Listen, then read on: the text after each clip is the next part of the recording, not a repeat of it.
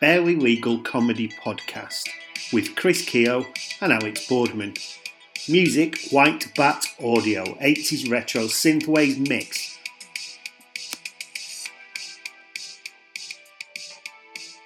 Right, there we go. Oh, nice. Hi, Barely Legal Comedy Podcast. Listeners. Yes. Aficionados. Well, this is very exciting because we're about to sound like a real podcast. Are we? Yes. So firstly, well, this bit's not so good. I was just looking before, because at the end of the last episode, we set up our tip jar. Oh, right, okay. Yeah, which means instead of sitting in your back room with the washing machine on that might or might not be being picked up on the microphone, we can start trying to pay for studio time, or basically we could up a bit of production quality. Yeah.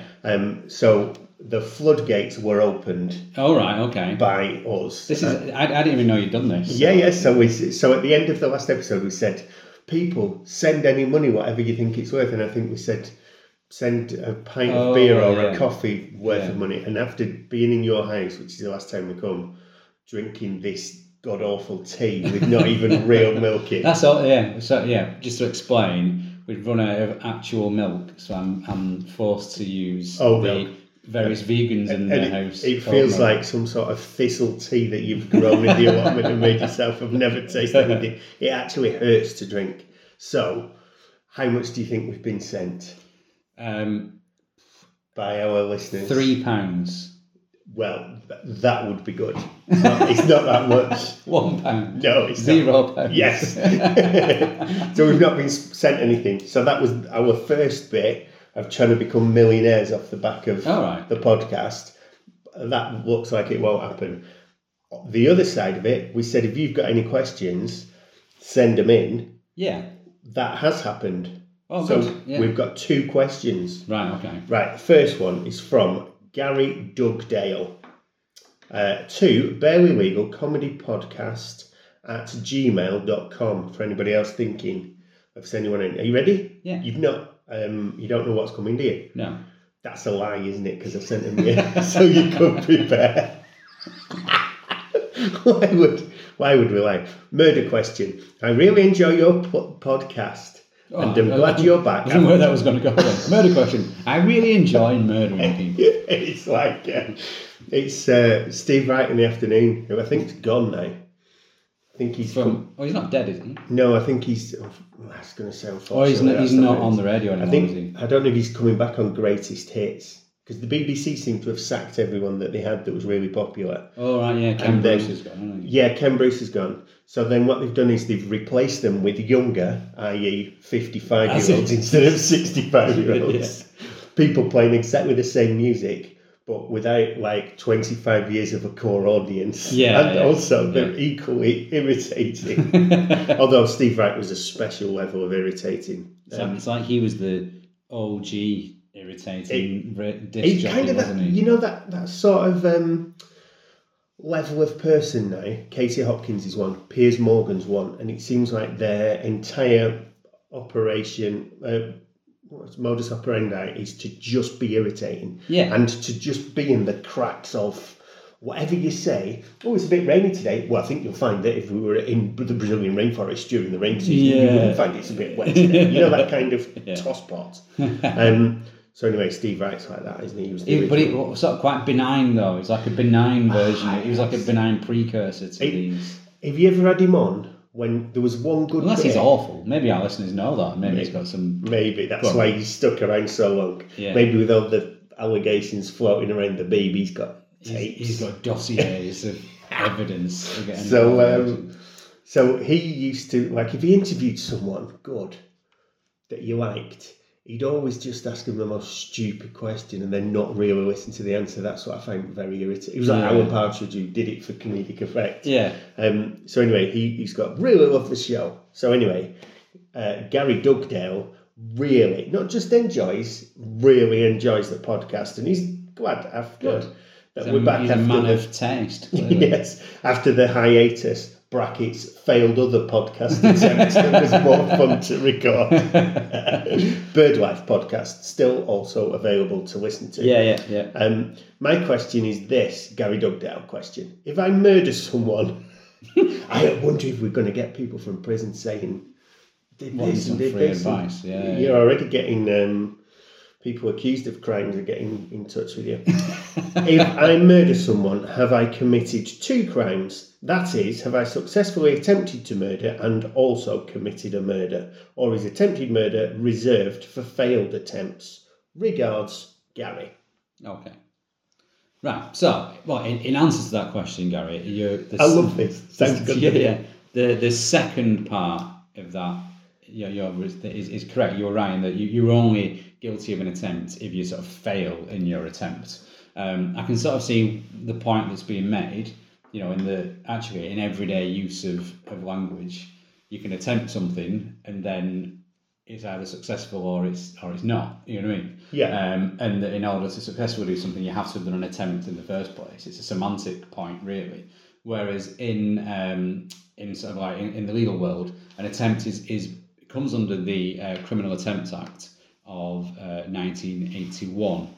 And it says that if, with intent to commit an offence to which this section applies, a person does an act which is more than merely preparatory to the commission of the offence, he is guilty of attempting to commit the offence. So basically, it's for those specific instances where you've done something, where you've tried to do something but failed. That's within the wording of what an attempt means. So it wouldn't be sort of just to basically convict someone of murder and attempted murder at the same time. And it would be pointless as well because you get life for murder anyway. So actually, what would be the point of convicting for the attempt? So it would always just be that. It's similar to like in football. You know what I mean? Like if someone has a shot and it hits the post or it goes just over, you would say that was a decent effort or a decent attempt. Yes. You wouldn't say it was an attempt if they scored because it's a good goal at that point. Yes. You know what I mean? Okay. So, true. And as an analogy, that's the closest I can think of.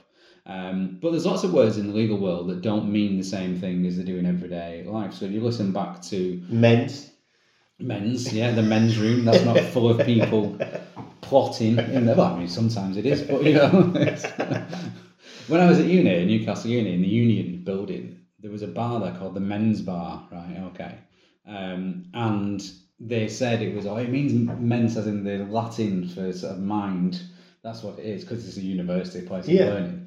But then there was always that suggestion that no, actually, this used to be like only men were allowed in this bar, and it just kept the same name. Only men were probably allowed at uni. Yeah, well, exactly. At one point, that would have been the case. Yeah. So then it wouldn't have been called men's. It was called the bar. It was just been called the bar because where would the women be anyway? Yeah. Well, they'd be cleaning. Yeah. All the Sheilas would be elsewhere and stuff, wouldn't they? Was there an apostrophe on the men's bar? No. Right, so there you go. I believe them then. Yeah. I absolutely believe them. But otherwise, like for example, malicious. So if you go back and listen to previous episodes about unlawful act manslaughter, I think. Can't remember what the Yes, it was called unlawful act manslaughter. There's 2 parts. So we'll talk about the case of Cunningham there, which is the sort of like leading case on recklessness, in which basically, and this ties in with what we seen in the last episode where we talked about offences against the person, Acts of 1861, and how language used then is different to now. If you think about how much language evolves over time, is that it says in that act that someone acts maliciously, in regards to sort of to manslaughter. Now, what we would think in everyday use is that malicious means sort of done almost deliberately to cause harm, but that's clearly the same as doing it intentionally as it would be for murder. So the court had to decide what do we mean by maliciously here, and eventually over time, and Cunningham proves that what we mean by maliciously is not wickedly or deliberately; it means recklessly. Now, malicious equals reckless in the law, but it doesn't in everyday life. You would never sort of use those 2 words interchangeably because they mean different things. And so this leads to confusion sometimes, and that's why there are arguments about like let's scrap these old laws and just replace them with new ones in which the language is actually appropriate for the age that we're living in. But then we've got all this sort of case law that tells us what these things mean anyway. Do that. So you don't. So what we'll say is we don't need to do that because we already know what it means, and that's a nice little bit of knowledge that us lawyers have that other people don't have, which is basically the tools of our trade, is knowing what words mean within certain contexts. You know what I mean? So yeah, I remember that he said that. He used to say that in lectures about why do you always use prima facie and why do you say all these Latin words? Yeah. And they said, oh, well, it's to do with tradition and history and it's the words of old. And then one fellow said, well, it's just so you can charge an extra £100 an hour, which I preferred, really. Right, so thank you, Gary. That was a very good question. And I like this question bit already. Yeah. It's my favourite bit. It takes sort of any thought out of it for us as well, doesn't it? You know, because sometimes like, oh, if there's nothing major in the news, like, well, what should we do the episode about? And yeah. I mean, well, basically, within each episode, I'm in charge of the intro, which means I have to do something. Yeah. And go. So, for instance, I went to Stockport Pride on Saturday. Did you? Yeah, it was kind of really good. There was loads of free Pride cake. as in like gay, LGBT, or Q plus, LGBT. Well, I don't know. I don't know if it's people Q plus. Proud of Stockport. No, I don't think you'd find quite as many of them. Yeah, so I went to that on Saturday, so that was going to be it. That was going to be the intro. All right, okay. And there was a lot of religious people there. Well, you know, like people handing out stickers and things like that. There's lots of like stalls. Supporting. Yeah, so bizarrely there was like Stagecoach Bus were there. With right, like, okay. handing out, that's not a religious organisation. I don't know. So they were there with the bus, and it was just two fellas, one of whom's the union rep. He was handing out applications to join if you wanted a job. And it was kind of like my granddad was a bus driver. Yeah. And I walked in it, and it felt, this was on the bus, and I was like, this feels right. So I took an application. There's some genetic memory in there, do you think? But yeah, there were lots of Stockport libraries were there.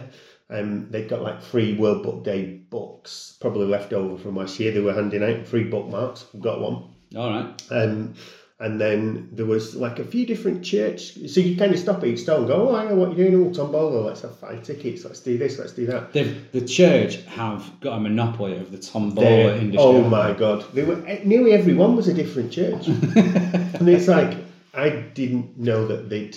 Were the Catholic Church there? No. No. There was, there were various branches of Christianity. I'll say that. There were. Right, okay. It was only various Christian faiths. Okay. No voodoo churches there. No. And it was. You can't say that. I've never. I'm genuinely. This is one of the things I've always thought about. I've never met anyone who practices voodoo. No. And it's a legitimate religion. Is it? Yeah. Well, I read. It's like in Haiti, isn't it? Like that's what yes. It's based on sort of like juju. lots We of call like it West juju. African sort of animistic, sort of belief system. Live and Let Die set there. I had it on in the car a few weeks ago because the Bond books are very good, but the films are very awful. Yeah. So. Yes, that was one thing that we were going to do, but we didn't. We're doing this. So please, any questions? We will. There was just a lot of cake. All right. It was I had a really good time because nearly every store they've gone, we've baked a cake. When they've just like made it like a laid cake with rainbow colours on. It's like, how much is it? Going like, oh, free. Get it. So I had about 5 different slices of cakes from 5 different churches. But they wouldn't have been there 20 years ago. No. They absolutely wouldn't, because that would have been that's like a nice bit of societal progress, isn't it, in a way? And what you get is you get a bit of kickback against that, don't you? So you can see some groups that are sort of like, I think the rise of sort of GB News and all that sort of thing, and the anti-woke lot is literally just sort of people going, no, I don't like these things that are changing. I don't want progress. So commendable. The same people, the anti-woke brigade, I think they would be sort of, the sort of people that would have been complaining about rock and roll, yes, in the 50s. I agree.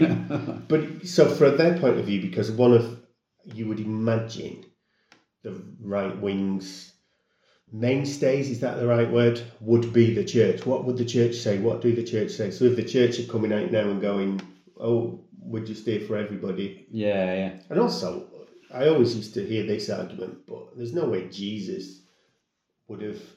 I'm not sure that 2023 years ago, there would have been...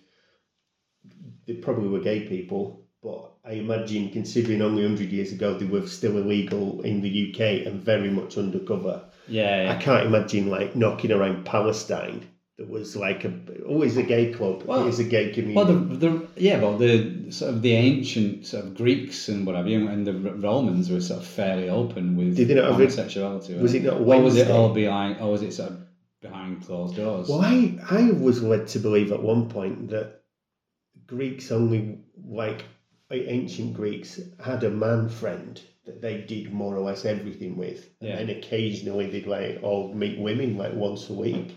All right. So Okay. I thought it was more like they were 6 days a week they were gay. So, right. Then 1 day a week.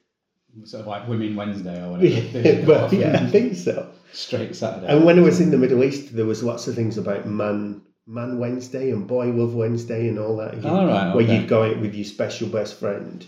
Right. And have a cuddle. All right. Okay. That's what I So, did. but I mean, that sounds quite sort of progressive, doesn't it? Quite the idea of it being sort of diarised as well, so you know where you're at. You know, like, I can just, if it's like a Tuesday, going, right, well, this conversation is fine. I don't need to be worried about where this might be leading because it's a Tuesday, so we know it's all platonic. We can do whatever happens. Yeah. So good on the church that the church is, because there were lots of different versions of. Yeah. I never quite know which one's which. No, I was raised Catholic, so that's basically like the Coke. There's that's like Coca-Cola. That's the there main was like one. There was Catholic Christianity. Church, and then there was just like Roller Cola and Panda Cola. Pepsi's that's Protestant. That's basically Church of England Protestantism. Yeah. And then after that, there's just all brands. various sort of cola with a K. 19 favourite. Right. Anyway, so send us more questions is what we're asking, and to be honest, anything. Ask us anything. If you're thinking like of buying an air fryer, I've got two, so maybe I could point you in the right direction. Right. So our next question from Toby Greer. Podcast episode request. Hello! Exclamation mark. So this is beyond a question. This is asking for an episode. An episode on it. I like Toby and his I like his ambition. Right. Also, you don't have to say you like the podcast if you do email, because it's boring to read out. So No, carry on telling us if you like it. No, start with a joke. Exclamation marks. Start with a joke. And we'll just take a joke each week and add it to our sets, and then we can. Hello, I love your podcast and find it incredibly interesting. Yes. And it was really helpful when I was applying for university to study law. I currently work for an anti-slavery organisation, so straight away sounds like one of your lot, doesn't it? And the new Illegal Migration Act is really damaging to the work that we do, and I would be really interested to hear you both talk about the Illegal Migration Act and what it does. I'd be especially interested in your views on how much of it will survive the legal challenges that have already been started against it, as well as what the statutory guidance, which is yet to be released, will say. Thank you so much for your incredible podcasts. So maybe he listens to BirdLife. Right, okay. Which is not as popular as we know. We only did a few episodes, one of which I had a bad ankle, so he's in my garden. Which are both informative and fun. Thanks, Alex. But I mean, Toby Greer. It does sound like I've written it, doesn't it? It does, yeah. And it's from Toby Greer. Anyway, so Illegal Migration Act. What is it? But that's a big question. When's it from? When's it from? It must be quite 2023. It was literally. It's not even passed then, is it? If it's not been. It has passed. It was passed on. I can tell you when it was passed. It received royal assent on the 20th of July 2023. Oh right, okay. So it's really, really recent. Like last month. Now, most of it isn't in force yet. Right. So, and it will be brought into force at various stages, and when regulations are passed to bring it into force would be a piece of commencement regs or statutory instrument or something like that. So the sort of headline of it is that it effectively removes the rights of migrants, in essence, is what it does. According to the law, I'm going off the Law Society's overview of it. I don't want to get into. We've not got enough time to get involved in the minutiae of the. I'm using that word a lot recently since I became an academic. To describe your penis. Yes.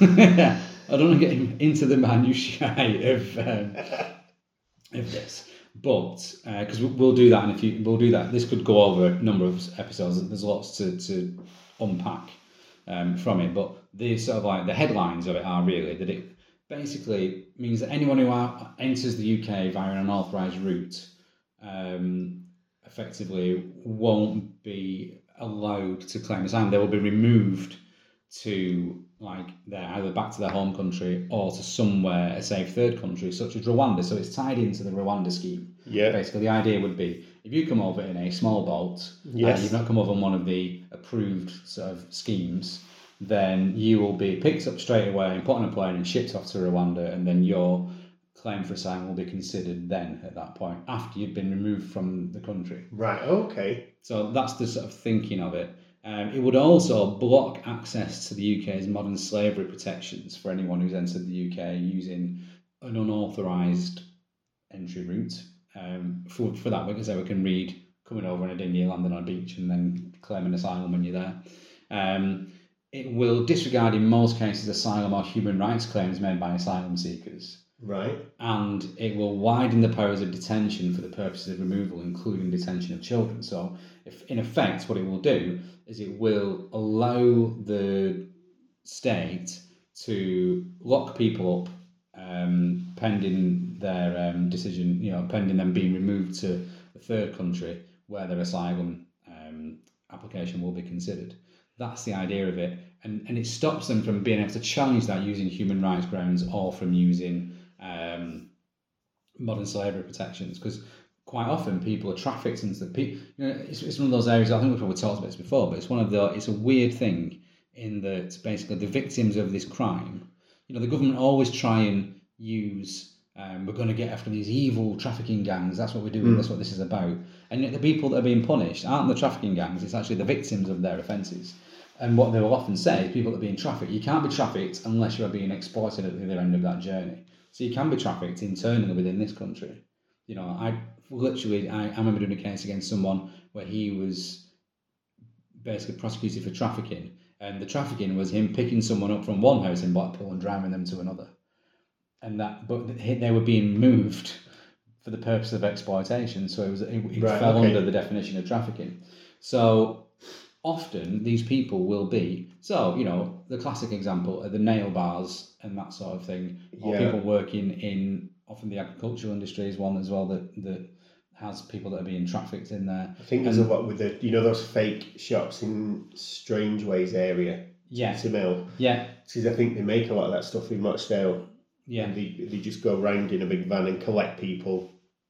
10 hours, they work 10 hours making like fake Stone Island and things, and then pick them back up and and people they've got no rights. They don't get whatsoever, paid. really. It's basically right. Here's your house. You live there. Well, you're working 12 hours tomorrow, and that's what you're doing. Basically. Yeah. Exactly the scenario for slavery. You know what I mean? Yeah. You basically house people and feed them just about enough to keep them healthy enough to do the work that you're making money from you're making money from their labour. That's what slavery is. Now, people that appear in the UK via these sort of unofficial routes, they're being trafficked and exploited and are subject to the modern slavery provisions.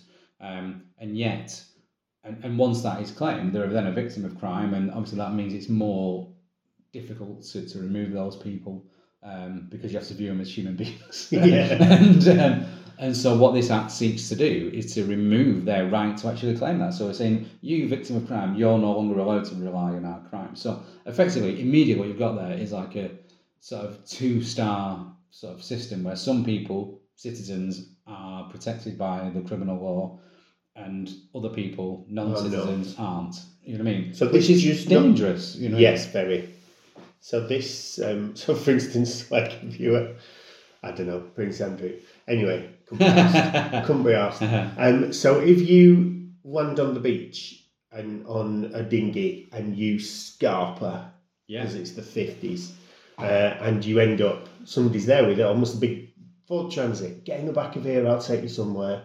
So weeks and weeks later, they've been working in this factory in Rochdale. They're living in a house with 10 other people, and they're basically being used as slaves. Yeah. They can now no longer rely on modern slavery laws because they arrived illegally 10 weeks ago, a year ago, Yes. whatever. Yeah. Wow. Entirely. So that's a fantastic catch-all. Yeah. In the fact it's really wide. Yeah. Well, and it also, what it does is it basically makes people more likely to be exploited, all this sort of thing. It creates, if you... Well, you're not going to prosecute then the people that are running the houses and running these factories and Well, you're basically saying that these victims of crime, you can't report these people that are exploiting you. And if you do report them, we'll just send them to Rwanda or wherever. Yeah. So again, similar to there's lots of offences where the issue is that it doesn't get reported to the police because of whatever reason. Now, this is one where actually what the government is saying is that you can't be considered a victim of this crime. You're just basically grassing yourself up and you'll be removed from the country. Wow. You've got no protections there. So that is actually great news for traffickers. Yeah. People who've got... It's like a charter for the very gangs that they claim to be arguing, that they're doing this against. Now... I've just had a fantastic business idea. You've just unpicked that off the top of your head, sat at my dining table. Yeah, it feels like. And also, I'm thinking, because I've got a lot of original Adidas stuff, that we could easily get some people to mock up with some skills. I mean, you're wearing most of it. The podcast, that's my girl. The podcast is paying zero. Yeah, we could go into business. Yeah. I used to write about sale often. Sort of like Cheetham Hill style. Yeah, we'll sell one. Yeah. We'll use you've got more space in your house. What should we use? Because Stockport has a sort of cachet attached to it, doesn't it? It does at the minute, because it's and very... if you say made in Stockport, people will be going, oh, yeah. Ooh, that's trendy at the moment. They've got all the progressive churches in Stockport. They'll be all right, won't they? That's also something else that I did find a little cynical about Pride. Not all the lovely little local independent-y things. But, when you see Nat West have got a rainbow flag outside and so have Barclays and things, and you're like, it's not... Do you really give a shit? No, yeah. Have you just joined in? And I kind of like a bit of joining in sometimes. But then, sort of just joining in, so, is it not a bit like fake it till you make it? Maybe. People just join in, then that becomes second nature. And if you see, there's that... when people talk about virtue signaling, because that's what that would be, wouldn't it? Sort of saying one thing, but actually then not living by the book there. Jordan Henderson going to Saudi Arabia is a good example of that. Yes. It remains to be seen. Maybe he'll speak out there and end up becoming like a martyr for the LGBTQ plus community. I don't know, but I don't know if you owe for £1 million a week. No. But it's like wearing rainbow armbands or putting a rainbow flag outside there, but then actually not doing anything beyond that potentially is virtue signalling. But I also think that argument, this is just virtue signalling, it's like it's always bastards who use that argument because they just don't want anyone to consider. To me, it just feels really cynical that some little office. But what if? Yeah, no, I know. In Nat West. Yeah. And I'm only saying I'm Nat not on the side of the banks or the big businesses that I don't think they care about that. I don't think they care about most. But what if just sending a message though? Like Doug Stanhope has a really good bit on this. He says you should come out as gay every day, even if you're not. He'll say, so you're sitting on a plane and the stewardess comes in and says, do you want a drink? So no, nothing for me, thanks, I'm gay. And it's like, it doesn't matter, but maybe there's some kid sitting there who's having all these doubts and he hears you going, well, that guy just openly said he was gay, that's fine. You know what I mean? And it's sort of, so maybe that sort of, showing of virtue is not a bad thing. If we had this show on GB News, their logic is that you go, no thanks, I don't want a drink, I'm gay. Yeah. And they would say, there's a straight lad sat there. Frightened to come out as straight. Yeah, not even frightened to come out as straight. He hears you saying you're gay and now thinks, I also shall be gay. Or trans. That's the logic it would appear. That seems to be... All right, so if you sort of said, I don't want a drink, not a drink for me, thanks. I am the Lord Mayor of London. Yes. Someone listening would go, oh, maybe I will also be his cat. Maybe I will also be the Lord Mayor. Yeah, that's the logic, I think. Unless I'm misinterpreting it. I think there's a lot of old people who are frightened of stuff. Anyway, you should, if you are a bit right-wing and a bit frightened, go to Stockport Pride because there is a lot of free cake. Yeah, exactly. And I Do genuinely you think free cake can change people's views? Well, it's hard to hate someone who's giving you free cake. It is. I think it's a brilliant tactic. Yeah, definitely. That's like that just wins, doesn't it? Yeah. My daughter went on a visit to the local mosque and they gave them free cake there. You know, it's like Exactly. universally, it's cross-cultural is the point I'm making there. I'm not saying they're trying to indoctrinate you with cake, but it's just a thing that crosses all divides, doesn't it? Oh yeah, we could pop to the mosque after this. Probably get a better brew than this one as well. It's rancid. Yeah. Right. So back to the slave trade. Yes. So yeah, back to the slave trade. That could be the Conservative Party's next slogan at the next election.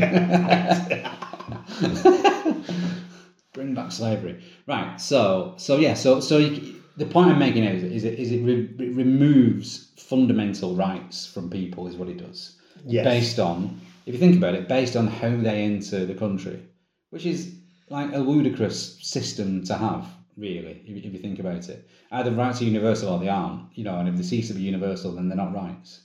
The privileges, it can't be a right if it's not afforded to everyone. That's just by the definition of it. And once you remove rights from one group of people, who's the next group of people that might have their rights removed? That tends to be how it works. History dictates that to us. So this is where, even if you don't give a shit about, migrants or people, or to give them the word, people that were born somewhere else and they're leaving there, and you think that, one of the arguments I often hear is that these aren't even refugees, they're economic migrants. Well, So let them drown? What does that mean? Go on. They always say it's not kids coming over in boats. They're not kids, they're 25-year-old. How old are you? 21, right. Under the water you go. It's like, nobody thinks like that in everyday life, you know what I mean? Like you wouldn't sort of like age verify someone before you try to pull them out of a canal. I don't know about nobody thinking about that in real life. I think it gets a lot of traction and a lot of support. I think, yeah. I reckon if we went in any pub in Bolton tonight and offhand started a conversation about these people coming over in boats, I think you would have 3 out of 4 out of 5 would go drown them. I honestly think. They might say that. Well, how many of them would actually sort of think that that's what should happen? But maybe they do. But with a law, this just legitimises that view, doesn't it? It does, yeah. It's kind of like, well, we are right. This is otherwise, well, yeah. Now, what this does though, or what this law does, is it puts the UK sort of at odds with basically international law obligations. And there've been various. So it's not just sort of lefty organisations who. Were bound to oppose this. Amnesty International, as an example. Amnesty or whatever. Not the Labour Party, I'm guessing. No, exactly. We're quiet on this. You've got you've got the UN opposed to right, it. Okay. And you've got the Law Society opposed to it. And various organisations in between those, who are saying that this is a bad piece of legislation. Because not only is it bad for the individuals, but it's also bad for the country. It's bad for the country's international standing. If you're going to be breaching international law, what does that actually say about you as a country? Now, there's no, so let's say that they proceed, and most of these provisions are enacted, because what happened was the House of Lords tried to introduce various amendments and changes to the bill that were ultimately, to do things like, protect children and stuff like that, and they were removed by the government because they've got such a big majority, and the Commons has to outweigh the Lords because the Commons is who people voted for, therefore in a democracy.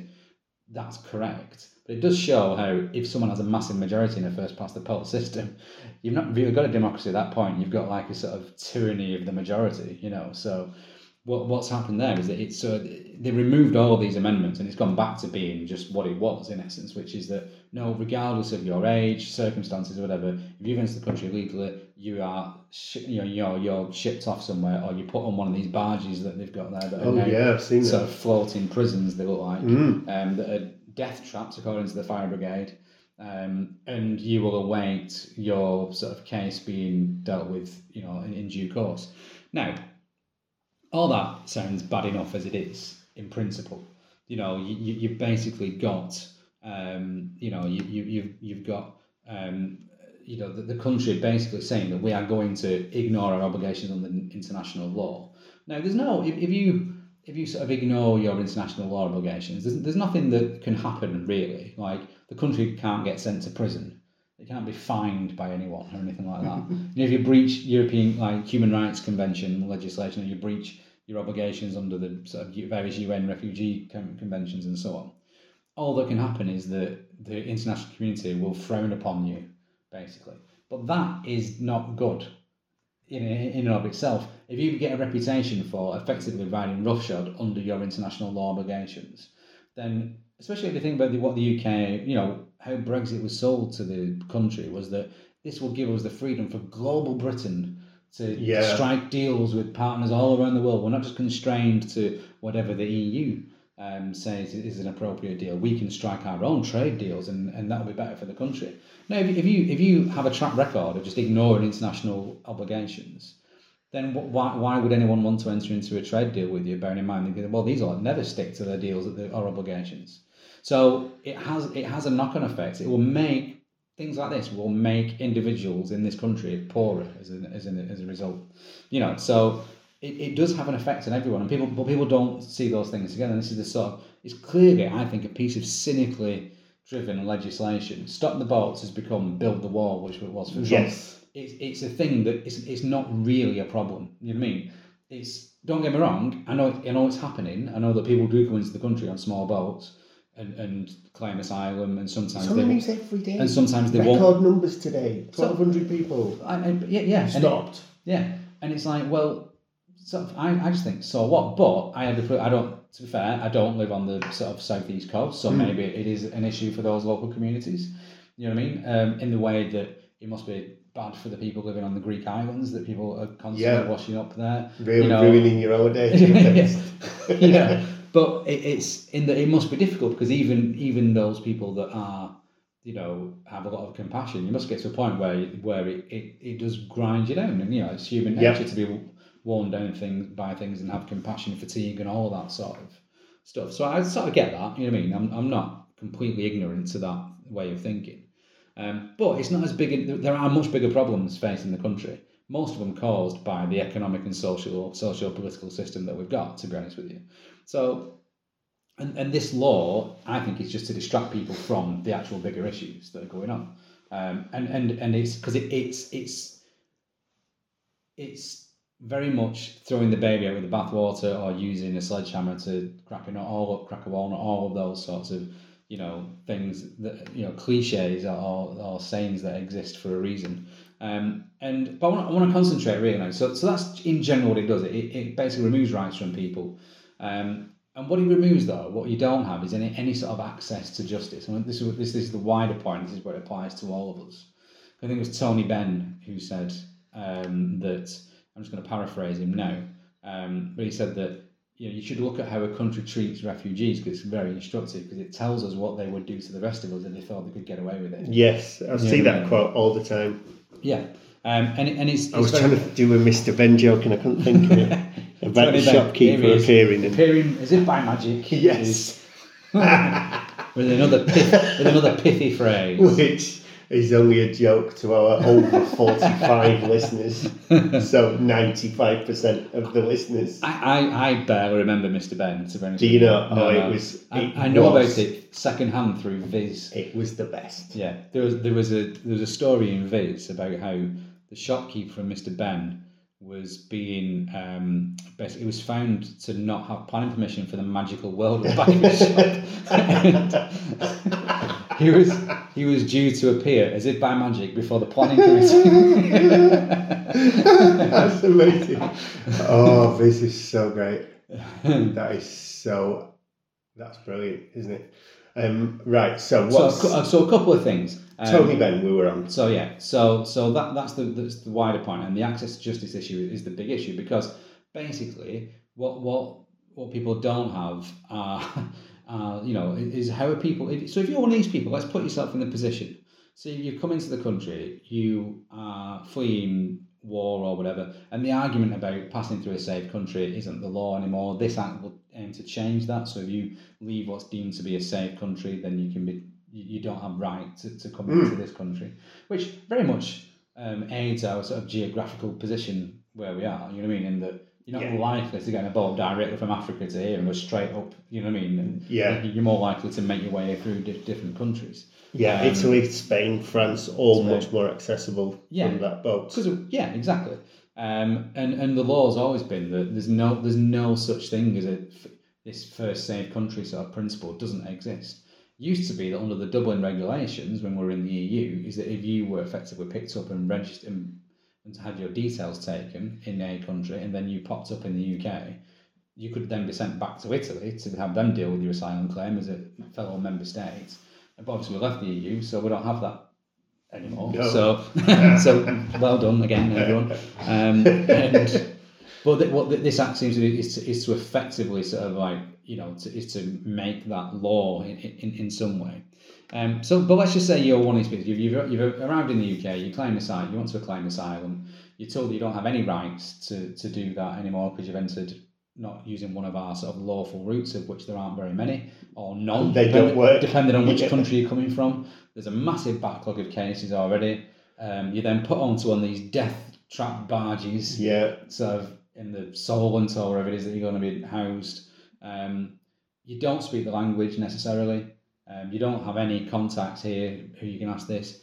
How do you access a lawyer to put in a claim or to challenge or to make where's your access to justice there? Because we talk about access to justice, and it's almost like an abstract concept, but it's a practical thing. It's like, how do you access justice? How do you get the courts to be able to, the way it works is that you are an individual and the state is doing something to you that you think is wrong. And then the court, so they say the system should work, the court then has to listen to both sides of the argument and apply the law to the situation as it exists. Now, obviously, the state are in a sort of, they're going to be represented. How do you get represented there? How do you go and speak to a lawyer? How do lawyers come and see you if you're stuck on this barge with not millions, but hundreds, possibly thousands of other people? How does any of that sort of work? And it doesn't work. And again, if you look at access to justice for not just for migrants or for refugees, but for everyone, if you think about cuts to the legal aid, who does that affect? Like it affects the poor, to give them, for want of a better expression. It's literally meant if you can't afford your own legal fees, then the state will help you out because actually that's the right thing to do, so that we can meet our obligations under the rule of law and all of those sorts of things. Now, access for justice is the big issue affecting the law in this country at the minute, I personally think. And it's not what I just think. That I remember seeing Lord Stevens speak, and he said that's what he would spend all of his time banging on about if he was teaching people, because that is the big issue in this country. And it's because of a lack of funding for over a decade and for longer than that. So what we're doing here is effectively creating another massive problem for a few years down the line, in that you won't have, there's not third countries to remove people from. There was originally an obligation for the Secretary of State, for the Home Secretary, to remove people to third countries when they came in. Now, they've removed that because actually there aren't third countries to remove them to, so they were setting the Secretary of State up to fail by their own law. So there's almost an admission that it doesn't work, that it's not going to work. And what you will have are people trapped in limbo, because while they're waiting for their asylum claims to be considered, as they have to be considered, because even under this law, the asylum claims will be considered just somewhere else. And that place originally was Rwanda. That's been deemed to be unlawful now. And so you're going to create an ever-growing number of people who are just trapped in limbo, unable to work, unable to do anything, costing lots and lots and lots of money to keep in this position. And for what purpose? With no access to justice, no access to basic rights. How is that going to play out? What's that going to look like for us? And there's lots of things with that situation. What is the purpose of this law? As in, is it just to appease voters? Is it to make it look like they're doing something? Is it money? Is it just to save money? Well, it can't be to save money, because I don't see it's going to save money, because I think it's going to cost money. I think they will justify on the bench. What the government say is it's meant to deter people from coming across Yeah. on these boats and therefore undermine these sort of gangs. Now, if you wanted to deterrent, there's an argument here about whether deterrence works for anything, and quite often it doesn't. If you look at general sentencing in the criminal law, tougher sentencing, for me, it's the same sort of argument of like tougher sentences for criminals that will help stop crime, and all the evidence is that it doesn't. You know what I mean? Tougher sentences it can often create more crime because people in prison for longer and prison being harsher makes them unable to then live in society when they're ultimately released. People, when they commit criminal offences, don't think, what's the sentence going to be if I get caught doing this? No. What they might think is, am I going to get caught doing this? If there is a deterrence, it's, am I going to get caught? And if you're not likely to get caught, then you don't do it. Now, all of that involves but that's for criminal law. That involves you sort of knowing how the system works. People leaving somewhere, and let's. A lot of this is based on this idea that people are cynically trying to come into the country as well, and that they're not coming here because actually this is a dire situation that they're in, and it may well be that there's no deterrent. What are the options? Stay here or go there and take my chances. And people will opt to go there and take the chances if staying here is bad enough. You know what I mean? Because we know what it's like here, and this isn't doable anymore. What's it going to be like there? I don't know. It's got to be better than this, though. Yeah, because there's not bombs dropping on the schools. Yeah, it doesn't have to be brilliant, but it's got to be better than this, and that's literally what it is. So the idea that it's going to deter people from making these crossings is nonsense, and they must know it's nonsense. Yeah, they must. There's huge government departments. Civil service departments will be telling them when they're trying to make the wall, this won't work. No. This report that must have been done for decades. They must do this report every 5 years. Yeah. Go, how do we deal with this problem? Because it's been a problem for 30 years, 40 years. Yeah. And the same thing must come up. The thing that drops generally sort of like gets net migration down is more open borders, believe it or not. People can come and go freely. They don't always want to come and stay where you are. They're like, there's not many people like going, oh yes, I want to live in Barnsley forever. You know what I mean? People don't 2 weeks think in. like that. I can't miss those bombs. Yeah, exactly. At least there was a skill to bomb. Yeah. So they, this played out in the sort of southern, with the US-Mexican border. It used to be really porous, and seasonal workers would come up from Mexico, make more money than they could in Mexico. The American farmers would be able to sort of hire them at a cheaper rate than they could get, other people. That meant that the food was better, was cheaper for the sort of local, customers. Mm-hmm. And then when the season was over, the Mexicans, would go back home because that's where they want to be. They want to be at home. They don't want to be in America. I mean, and that was happy. They were happily doing that. And then basically, someone came in, showed up the border. Because not in any malicious way, just that they said, right, everyone do the jobs properly and stop this people just wandering backwards and forwards across the bridges. And what happened is that net migration actually went up because people were coming into America. But at this point, you then had to do the thing of running across the desert, clambering over walls and what have you. It was dangerous. Could get shot potentially. Almost like the Berlin Wall sort of thing. Yeah. And they came in there, and once they're there, they stay there because actually there's a risk in going back because I might not be able to get back again. And if I've not got a green card and I'm going to try and cross the border legally, I'll get picked up and thrown in prison. So I'll just stay here, thank you. And so they didn't go back. It just stayed. So that's the thing. And so all of these things are known. No, this is new. They've known that since the 70s. So I think it is. A lot of it is for show. I think it's where we are in the electoral cycle. They've got nothing to do. They've got like if you've been in government, let's say you had a job, right? Imagine that. And I'm drawing a blank. And for you've had that job for 13 years, and you then for whatever there's like there's like we're going to restructure the company, so you've got to apply for your old job back. And in applying for your old job, you didn't mention anything about what you'd done in the 13 years previously, but had to sort of start going, what I will do is I'll do this going forward. I'll tidy my desk and make sure I turn in on time. It's rubbish, and that's where we are now. They've got nothing to. We can't just. They've not made a success of anything. There's no record of success or achievement for the government. So they're doing mad stuff. So they're creating. I genuinely think they are creating problems to solve. So they're going, this is a problem, keep it in the news, problem. He's in the news all the time. Fighting age men, they talk about that, which I think is a ridiculous turn of phrase. You know? Like I said, I've seen, where I'm from, in fact, I've seen like genuinely elderly men fighting. You know, it's like, there's fighting age men or there's dead men. There's two ages. Is there also not? I'm pretty sure I saw this on the news. I don't know if it's for this bit of legislation or another one, but there's such a shortage of fruit and vegetable pickers being one example, and other various industries that used to be staffed by people coming from, let's say, Eastern Europe. Seasonal workers, yeah. And they can't. So they're now exempt. They wouldn't be. This law would not apply to them. This new act. I'm sure I saw it on the news. There wasn't any sound on, but I saw it's like they are setting up schemes to allow people to make it in various, and there's 3 or 4 professions, aren't there? Yeah. Pubs and hotels is one. Yeah. Hospitality. Fruit picking and vegetable picking. Don't get me wrong. I found that argument about having a little sort of like gang of sort of Oompa-Loompas coming in and doing all the work for you as being a little bit exploitative. You know what I mean? Yeah. It although it is a reality of how this sort of system, not just our economic system, our economic systems have always worked. Migrant labour has always come in and done the sort of work that the people that live there don't want to do. You know what I mean? Which is not nice, but it is a sort of it is a reality that seems to have always existed. Yeah.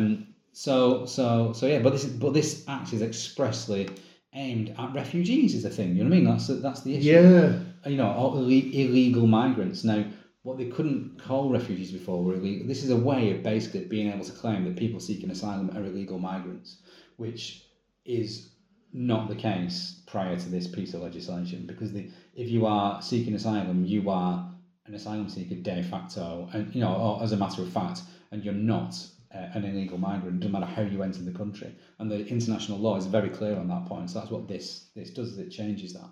And as I say, those people don't have access to justice. And it's like if you try and get legal aid, you see people like the court systems are clogged up with there's often people representing themselves because it's a threshold test as to whether or not it's a means test as whether or not you apply for whether you qualify for legal aid. And there'll be some people that are at the bottom of the sort of rung of on the bottom rung of the lot of people who don't qualify for it, and they're almost in the worst position because they've got to pay for their legal representation and can only just afford it. You know what I mean? So they then have a choice of like, do I pay for this or do I represent myself? And sometimes people will have a stab at representing themselves. You see more litigants in person.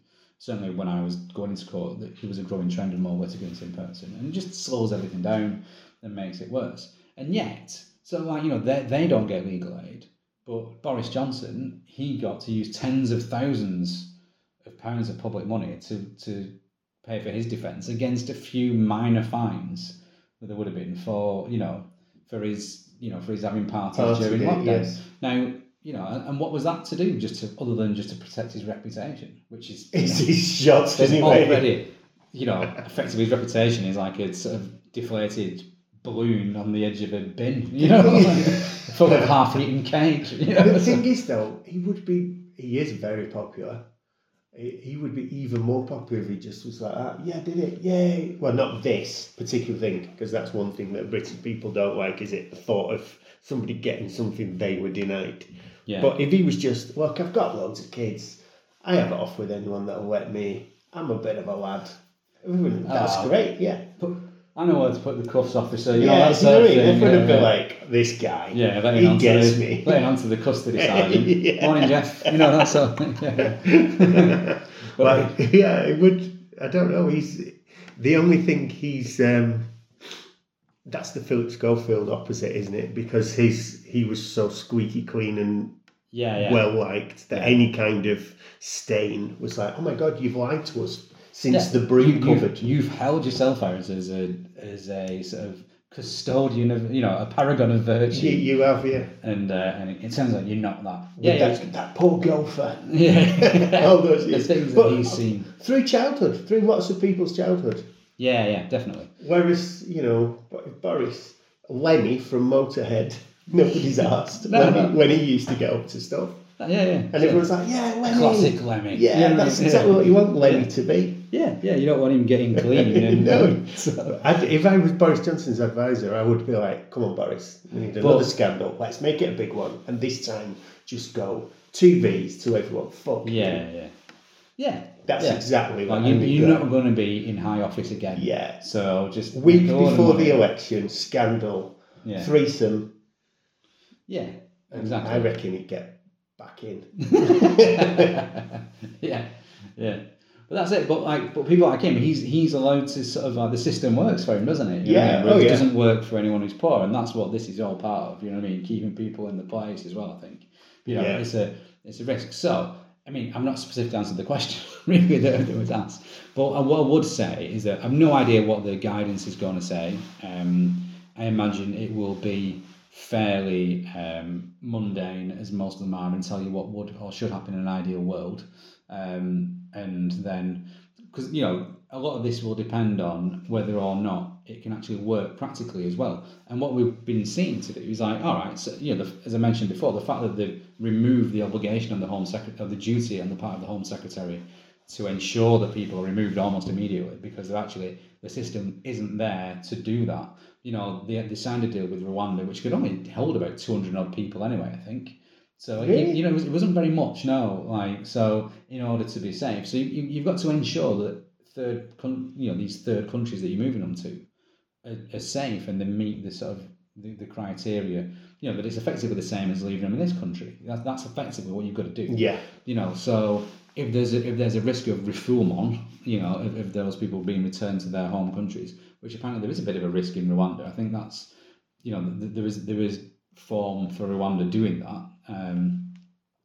Then that's an issue that needs to be sorted out.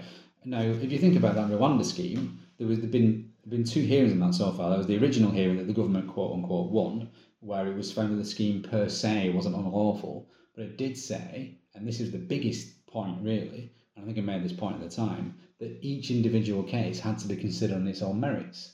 So you can't just blanketly just ship people off there. You have to look at their individual case. So in essence, you've got to look at their circumstances like you would have to anyway if you were going to listen to their asylum claim. So actually, it's not going to speed anything up. No. So that's one, and it's now been found to be unlawful as a blanket scheme. That's going to be appealed up to the Supreme Court. The government may well win on that point anyway, but you still go back to the issue that individual cases have to be considered. Otherwise, people's rights aren't being respected. So then you get to, where do you get around that? Remove everyone's rights. Is that what people want? Probably not, I wouldn't have thought.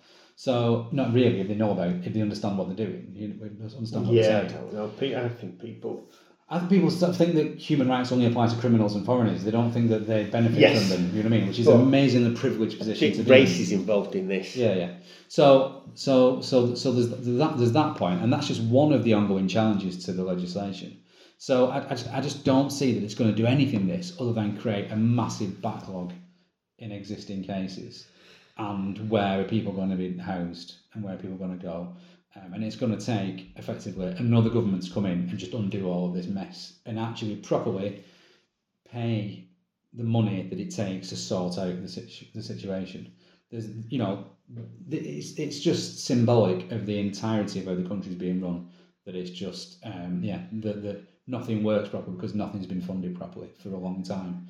And this is effectively trying to create a smoke screen, I think, for lots of real systemic issues that are there. So I think the guidance will probably tell us how things should work. It won't work like that because that never happens. And I suspect there will be more and more challenges under human rights legislation if they try and once this is enforced fully, and that will lead to just the government being tied up in litigation forever. And that's what I think will happen, and it'll just make it effectively. I just don't see how it's ever going to actually have any proper impact, other than making the lives of lots of people in this limbo situation miserable. People that that will be in the country for years, not able to work when there's jobs that need to be done. From a real, that's ignoring the human element of it. Just from an economic perspective, it doesn't make any sense. If this was a video podcast, about 5 minutes ago, I'd have secretly looked to camera and just walked off while you were still going on. I know, sorry, I You love it. You love it. So, Toby Greer, thanks for that one. Oh my God. I love it when you get on your little horse. So, if you want to send us a question, Bearweek Legal Comedy Podcast at gmail.com. That's a bit of a mouthful, isn't it? Bearweek Legal Comedy Podcast at gmail.com. And also, if you can find the tip jar, put like... I'm going on holiday this weekend, so next week, so I would quite like a nice bit of spending money. So I can buy a little straw donkey to bring home with me. What could be great is, let's say money did get sent to it. I'm the only one who knows how to set up all the stuff. Yeah. I'm the only one that would ever know. So if you find out, like, because I was bragging in the pub, got a new Jag there, Boardman. Yeah, buddy, that's playing really well, isn't it? King, I was clueless. He still, every episode bangs on about, like, quality. Yeah, if I come round, you come round here and you're wearing like a crown and a fur coat or something. Made by my factory minions. Straight. They make it on a barge in the Solent. What could be really good is if I could do that, we could have a case against each other, you trying to sue me for the money. Yeah. Or actually, seeing we could, in quite an ironic twist, you could basically accuse me of fraud and then I get you to defend me in court. I think I might have a conflict of interest there. What an episode, though. It would be good. That was a long one.